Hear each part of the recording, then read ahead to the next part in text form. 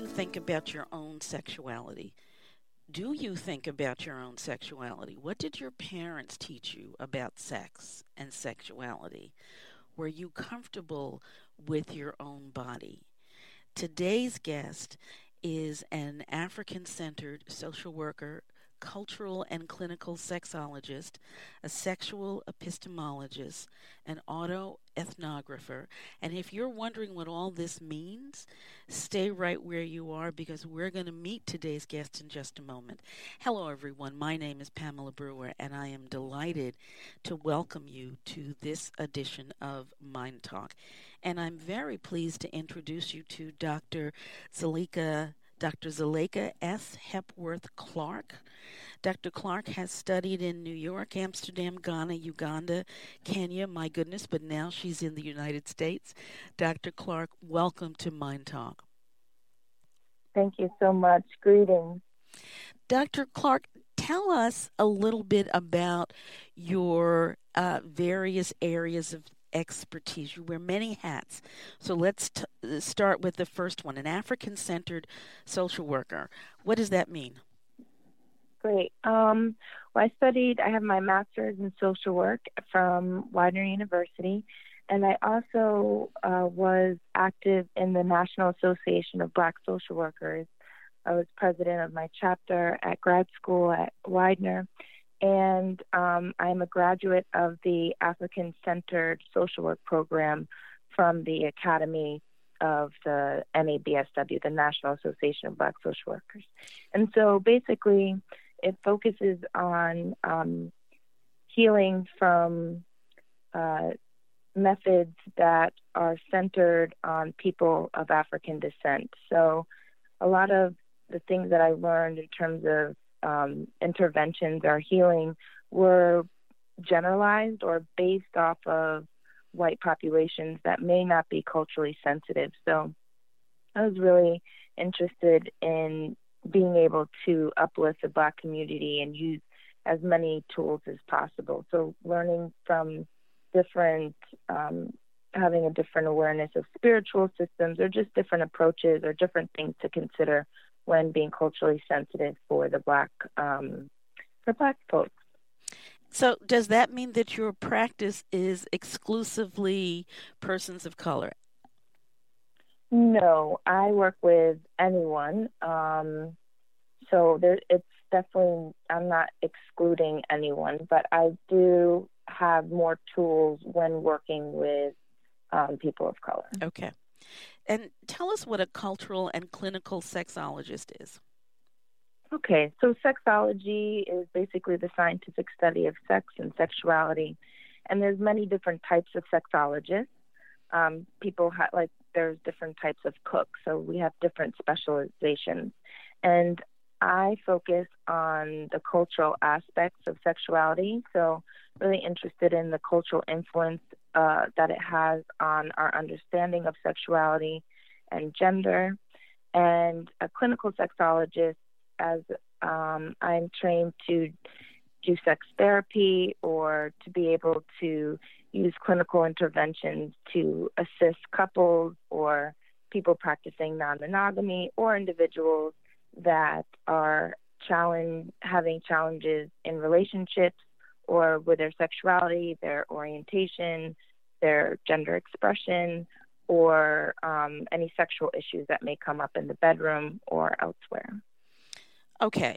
I'm going to ask you some questions about that, but at the moment, I'd like you to explain what a sexual epistemologist is.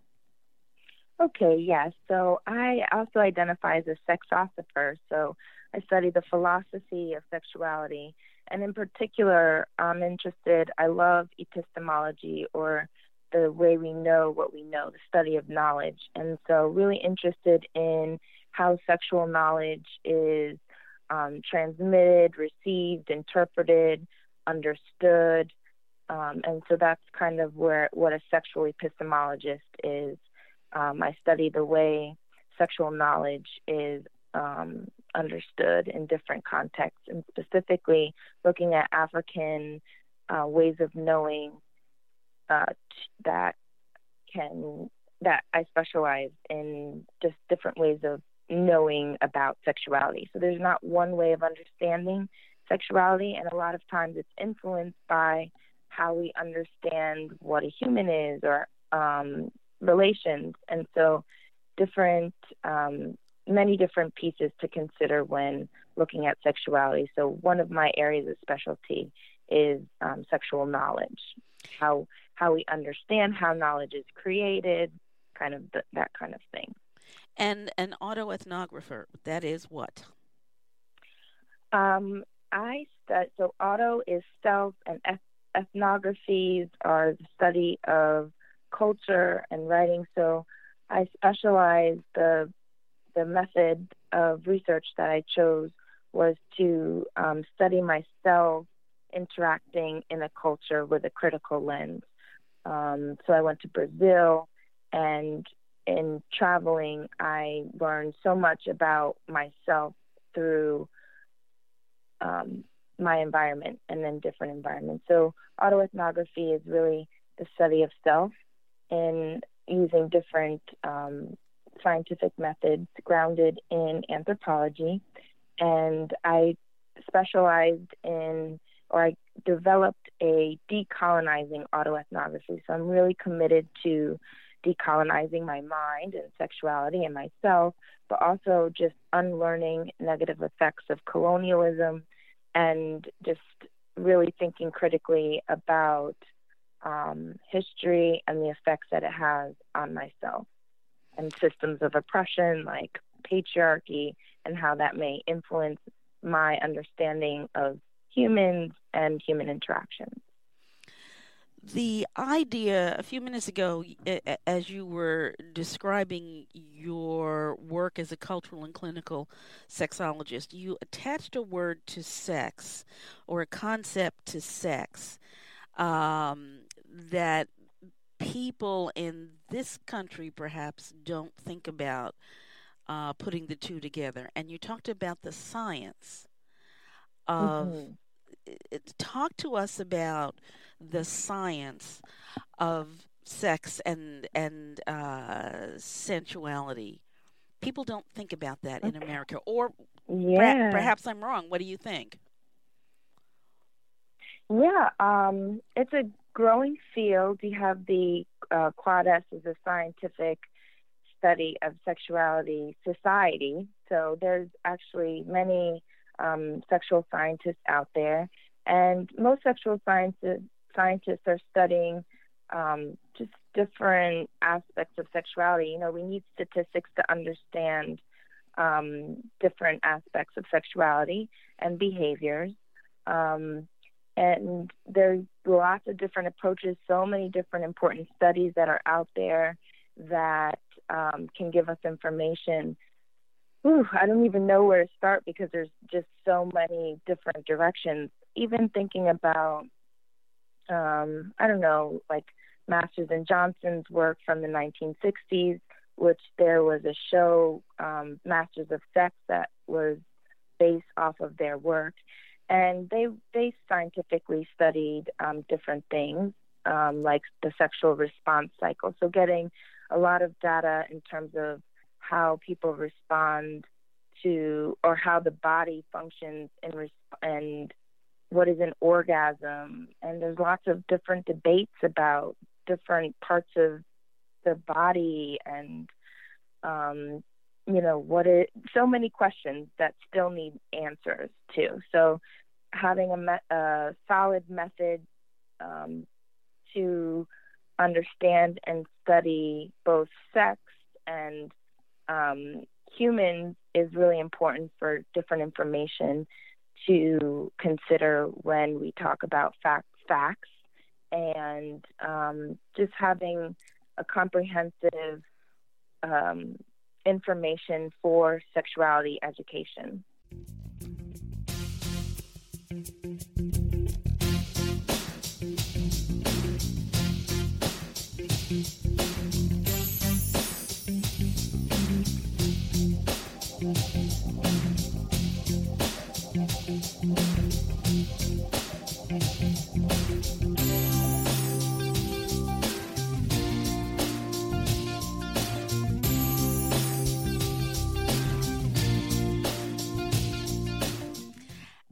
did you come to be interested in this field and this pursuit of study?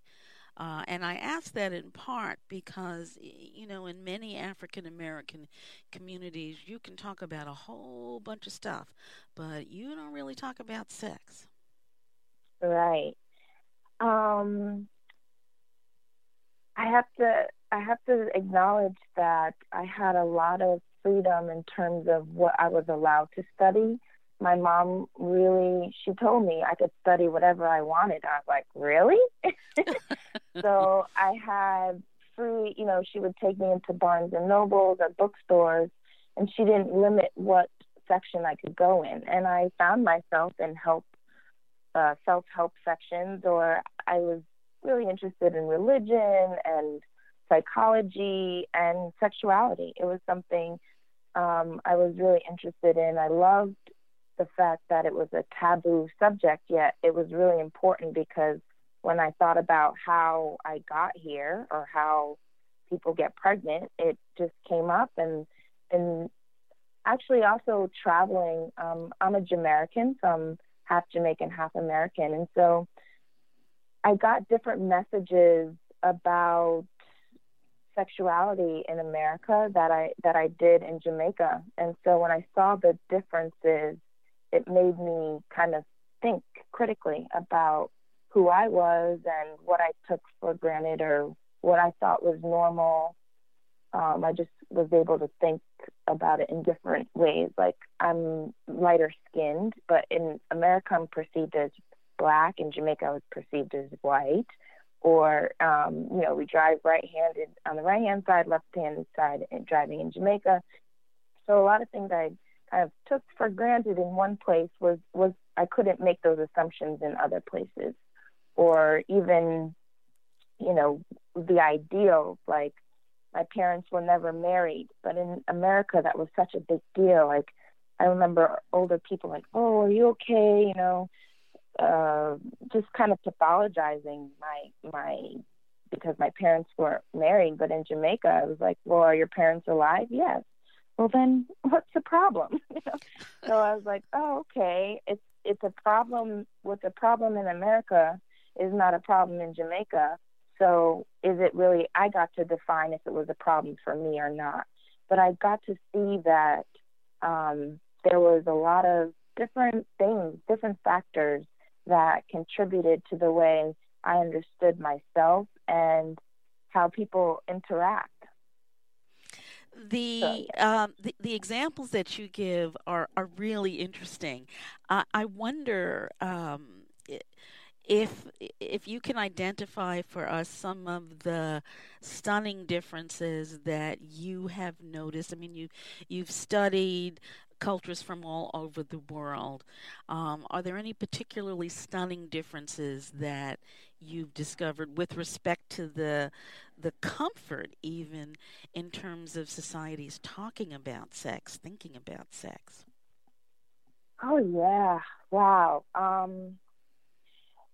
There's so many different cultures, and even within Jamaica, there's so many diverse, rich cultural and spiritual systems at work that affect, each individual is very different, and each family is different. And so just acknowledging the diversity within each community, within each country, there's so many microcosms and levels to it, but there's huge. I been to 62 countries traveling, and I do love to observe different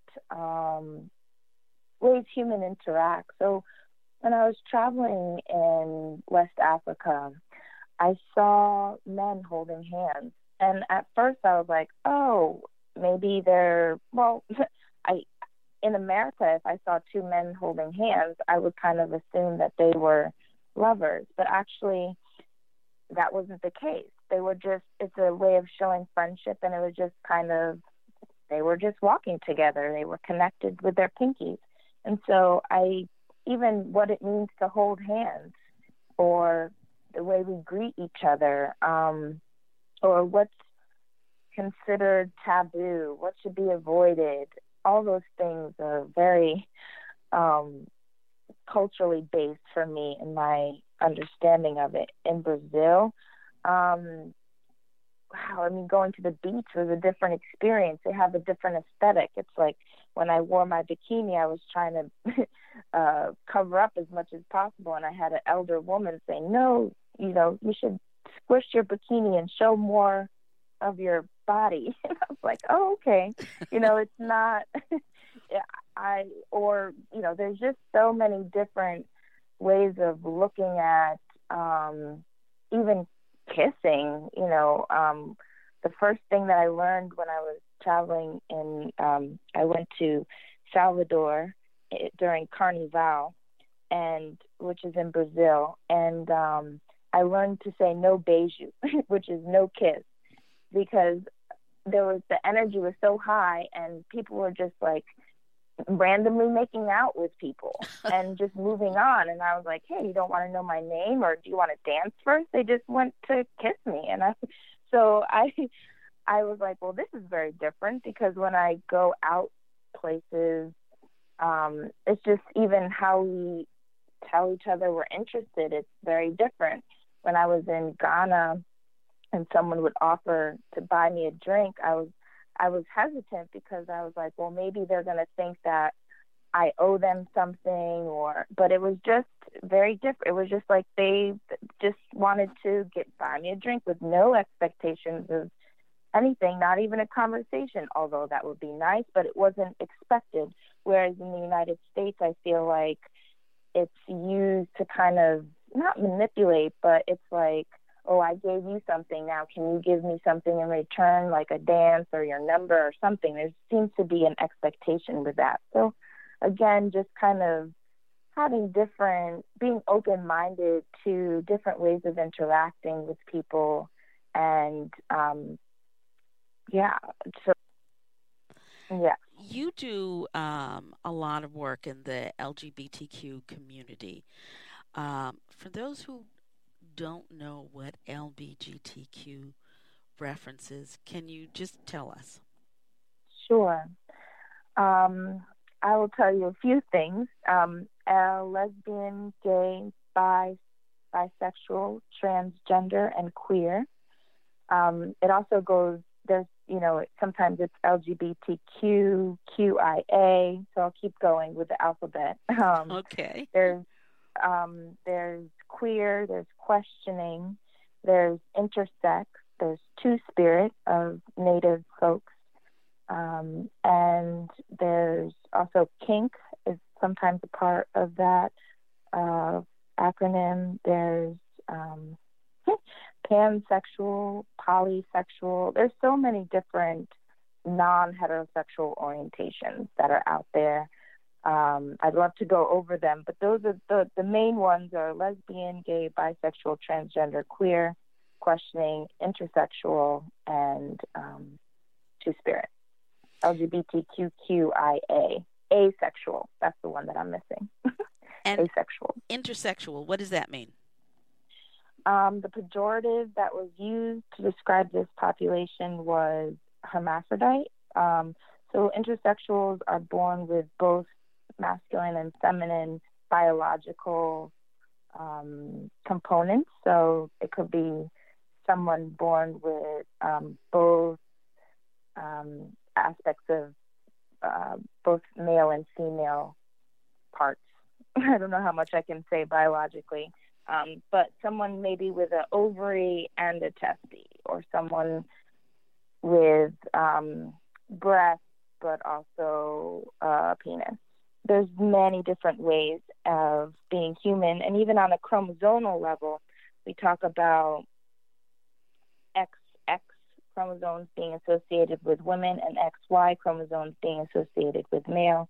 But you have women with Y chromosomes, and you have men with XX chromosomes, and you also have XXY chromosomes. You have XXX chromosomes. Like, there's so many different chromosomal combinations that may not even match up your biological aspects. But in terms of the intersexual community, that is about 1% to 2% of the population. A lot of times people may not even know that they're born intersex, but they find out in various ways, usually through puberty, And often, historically, when someone was born with ambiguous genitalia, they would have genital surgeries at a very early age. So someone born with a micropenis, for example, might the doctors may suggest to raise the child as a female and to remove the that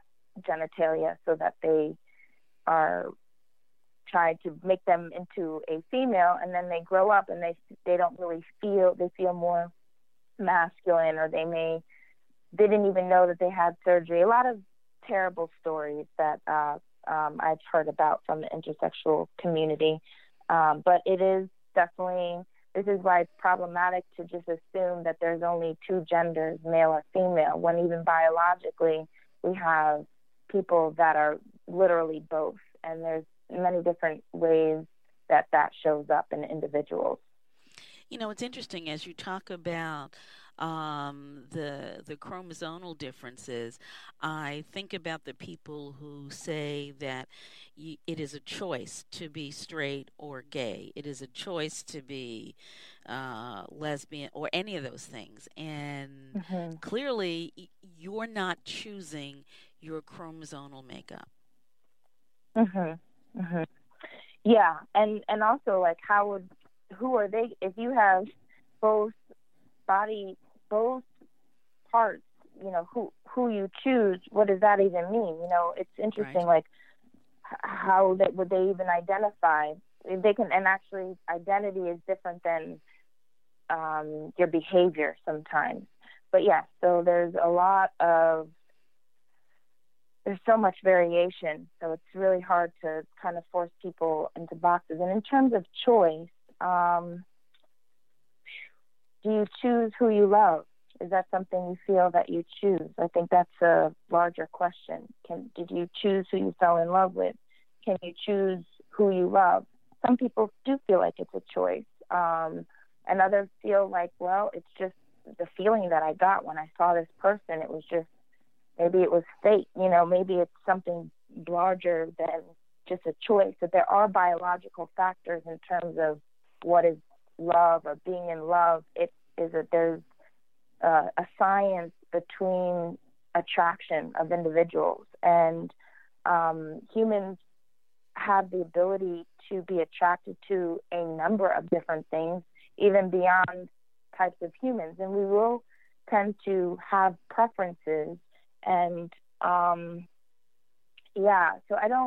there's many choices that we make, and I want to be clear that we probably have a lot more choice than we realize in terms of our day-to-day activities, but there's also an inherent kind of essence about who we are, and there's a truth that can only be realized through the self. Like, Dr. Clarke, there's an organization that you work with in Washington, D.C., and one of their programs is entitled Center Global. Can you tell us a little about that? Sure. Center Global works with asylum seekers that have entered the United States. Center Global, within the context of the DC Center for the LGBT community, we work with asylum seekers that usually have to flee their country due to violent circumstances because they were not heterosexual. I see. So that's people face being murdered and have no forms of safety in many different countries, and they just want to live. So they end up leaving.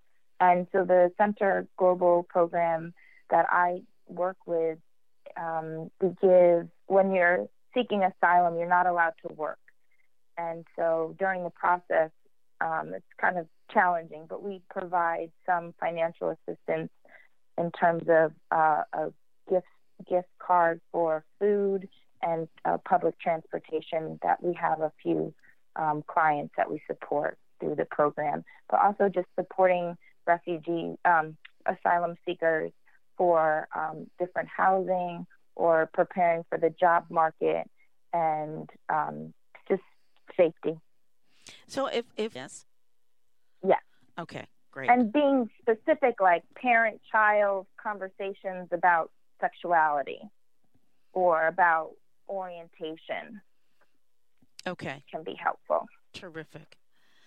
If you had a wish for the way in which we as humans think about ourselves and our sex and our sexuality and sensuality, what would it be?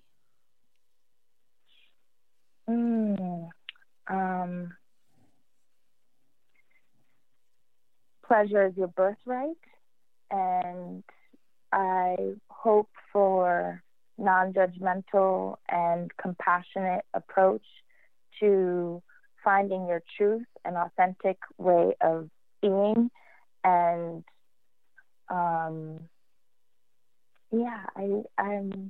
love. I think you have the right to love. So being compassionate with yourself, self-compassion is certainly, as well as hopefully the compassion of those who care about you as an individual, not you who you love. Yes, I just love the diversity of love, and I hope that we can understand that there are many different ways of knowing love, and if we can hold space for us to live in our truth, and yeah. Dr. Zelaika S. Hepworth Clarke, you have been listening to her wisdom for this hour. Dr. Clarke, is there a way for people to be in touch with you or ask questions? Sure. I would email me at zelaika@gmail.com. Z as in zebra, E as in elephant, L as in lake, A as in apple, I as in igloo, K as in kite, A as in apple @gmail.com. Okay. Can you spell that one more time for us? ZELAIKA Okay. @gmail.com. Terrific. Thank you so much for joining us today and for sharing your wisdom with us on Mind Talk. Thank you. Peace, pleasure, power, and abundance. And folks, thank you for joining us today on this edition of Mind Talk. Mind Talk is brought to you daily as an educational public service, and it is not intended to replace any work that you may choose to do with a mental health, medical health, or other professional. You can listen to Mind Talk on demand by going to MyNDTALK.org. You can also download the Mind Talk app from your iTunes or Google Play Store. Mind Talk is produced by Jim Brown and 26x2 Communications. I'd love to know where in the world you are as you're listening today, so do send an email to me. That's Pamela, Pamela, @mindtalk.org. Any questions or comments you may have about the program, you can also send to Pamela@mindtalk.org. And remember always, if it's unacceptable, then it's unacceptable. You take care.